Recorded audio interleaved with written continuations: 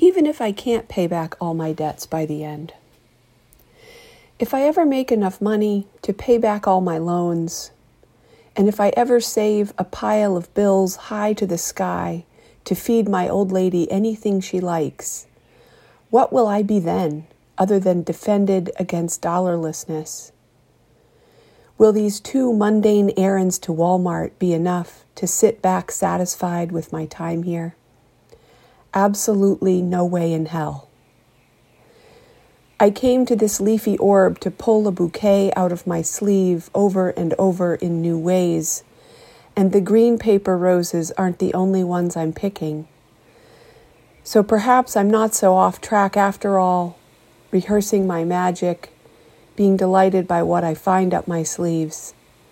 Shit, even if I can't pay back all my debts by the end, I could work the crowd for a half sandwich and soup in the luncheon room at my long-term care place.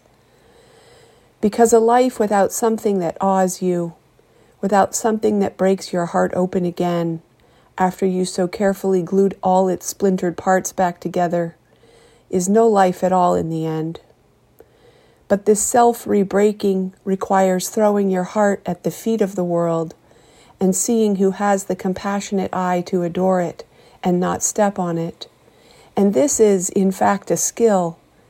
And it's not the same skill as seems required to stay the course, to pile up the money, and to make sure it doesn't blow away by the end. I'm banking on rebreaking as a wise decision for my wealth, because if I don't play with magic, it's not worth however much I might put by, however much I'm paid not to play by the end.